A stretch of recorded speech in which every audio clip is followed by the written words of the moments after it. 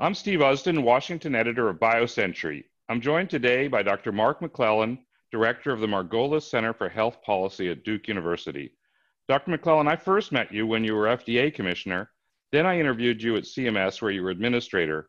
You serve on the boards of J&J and Cigna, and at Duke, you're leading a number of initiatives involving the intersection of medicine, data, and public policy. So really no one has their finger on the pulse of real-world data and real-world evidence like you. I want to start today by asking you about the use of data to combat COVID-19.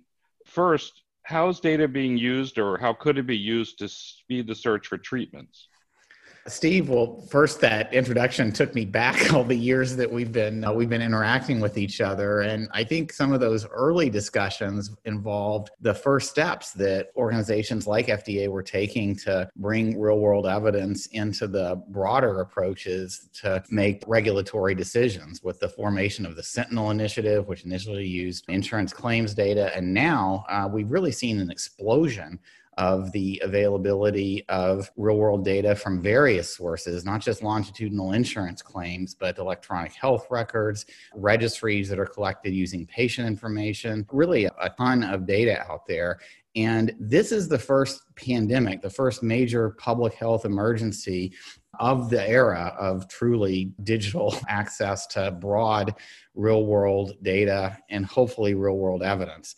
There have been a number of groups that have come together over the past month or two to take data that's being generated from all of these different sources and use it to answer questions relevant to the pandemic. That's, I hope, an area where we can see more rapid progress in the months ahead. But already you're seeing studies that are finding associations between existing drugs and outcomes, drugs like famotidine, for example, the findings of higher rates of blood clotting problems and the potential impacts of blood thinning agents were first identified using some clinical real-world data sources. And there are a lot of efforts underway now, including one supported by the FDA through the Reagan-Udall Foundation, their evidence accelerator program, that are trying to bring together all of these groups that have really rushed to analyze some of the electronic data that has been available in this pandemic like in no other previous public health emergency. So you paint a pretty good picture there, but when I think about this, I also think my smartphone knows more about me than my wife does, but when I need to communicate with my doctor, he wants a fax, and so does my insurance company. Are we really at the place now where data is being collected the way that it should to support this effort? No, we're not there yet. And one of the key opportunities or silver lining with the pandemic is that just as it's pushed us to make changes that we needed to make anyway, but we're overcome by inertia or the old way of doing things, whether it's telemedicine or other aspects of care delivery, integrating public health and healthcare better. I think the same thing is going to be true here. There's some really important reasons why people need more personalized, shared information in dealing with the pandemic. Like you said, there's a lot of data about individual risk factors that people should be using to decide what's safe or unsafe for them. And conversely, that kind of information can be useful for earlier detection of outbreaks, can be useful for doing contact tracing, but these do present some technical challenges as well as some regulatory and economic challenges. And I think we've still got some more work to do to resolve those issues.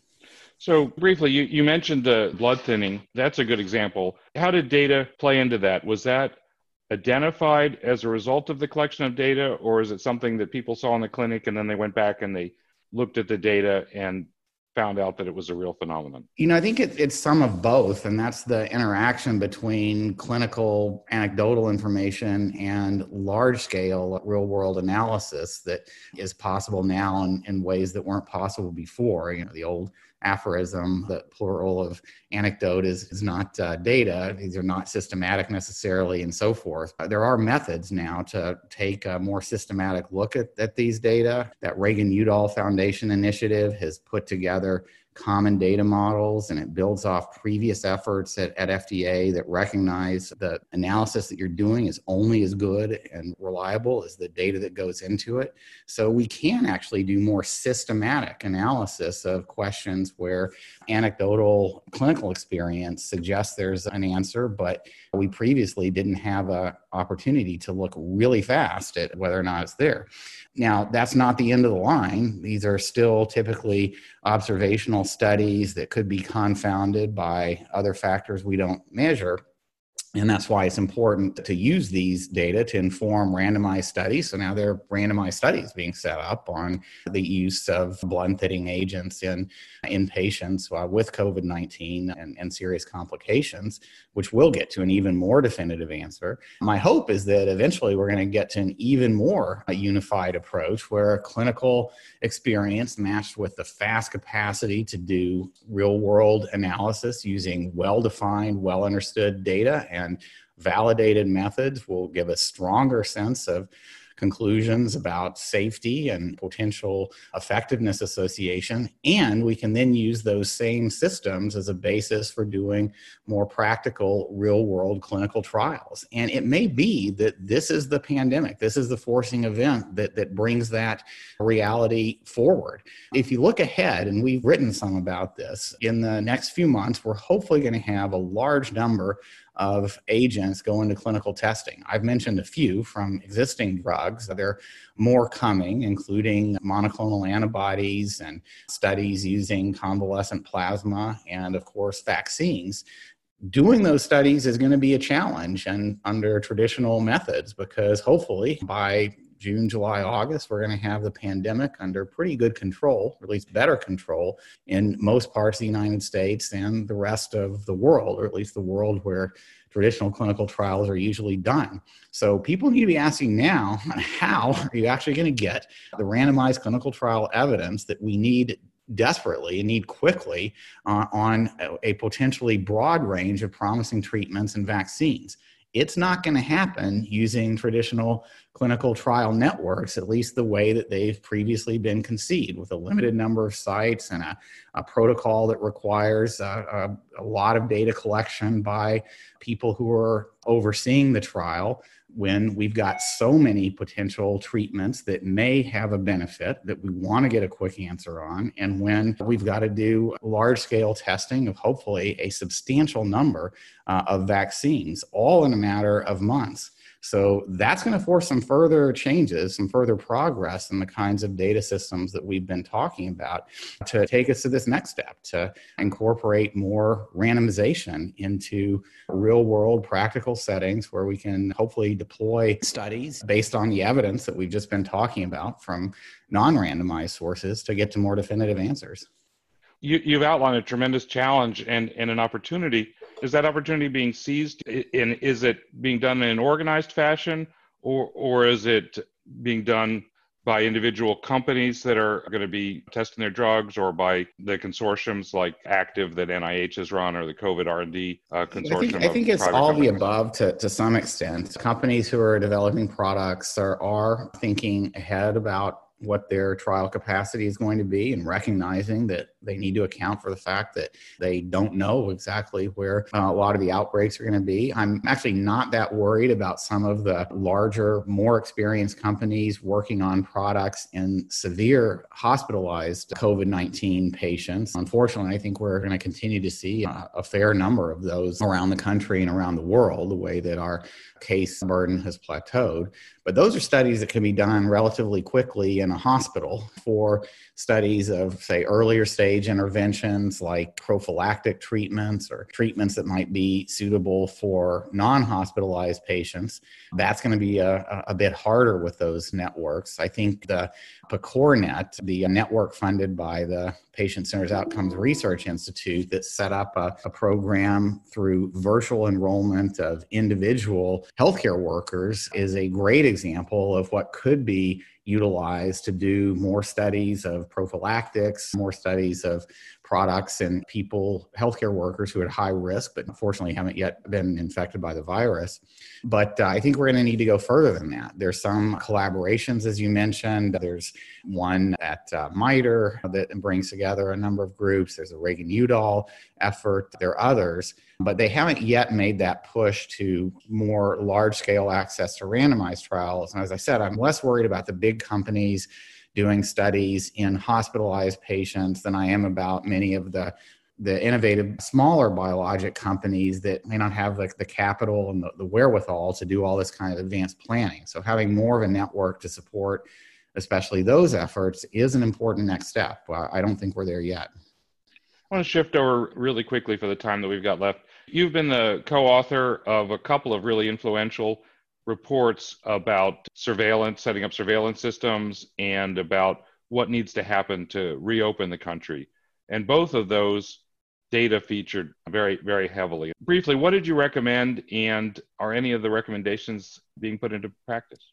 I think the recommendations are getting there. Some of our recommendations, especially related to reopening, involved more local situational awareness about the status of outbreaks and the status of testing, which is not a magic bullet, but an important source of information that enables much more targeted, much more micro-focused distancing and containment rather than these broad, very disruptive approaches that we've had to rely on so far. And in particular, in terms of better surveillance data, I think we're getting there. Some of these real-world networks can help, and I'd like to see expansion of something like the influenza-like illness surveillance system using real-world data from emergency rooms and even clinical visits. We have a paper out last week that described how we could use information from so-called admission discharge transfer or ADT feeds into public health systems, so just like they're coming into healthcare systems now to help organizations that are focused on population health track their own patients. That kind of connection between healthcare and public health would be really helpful. I think is quite feasible now. Hasn't generally happened yet, but there's some interest and the surveillance systems are improving. And then I'd also highlight the testing data. So the number of tests we're doing is ramping up. That's great. That's very important for being able to help determine whether people with symptoms actually have COVID-19 and then to help enable tracing of their contacts. But while that test data is increasing, we still have a patchwork of mechanisms to connect the test results to public health authorities that are involved in these expanding trace programs for quarantining contacts and potentially doing further testing to contain outbreaks going forward. And the data that are reported don't include reliably critical information like the indication for a test. So again, we have some proposals for expanding the availability of the test result information to support rapid contact tracing and to support better situational awareness of whether states and regions really are able to test people who have symptoms, including mild symptoms at a high rate, to test people who have been in close contact with those who have tested positive, and to have a better understanding at the local level of just what kinds of outbreaks are occurring in their population.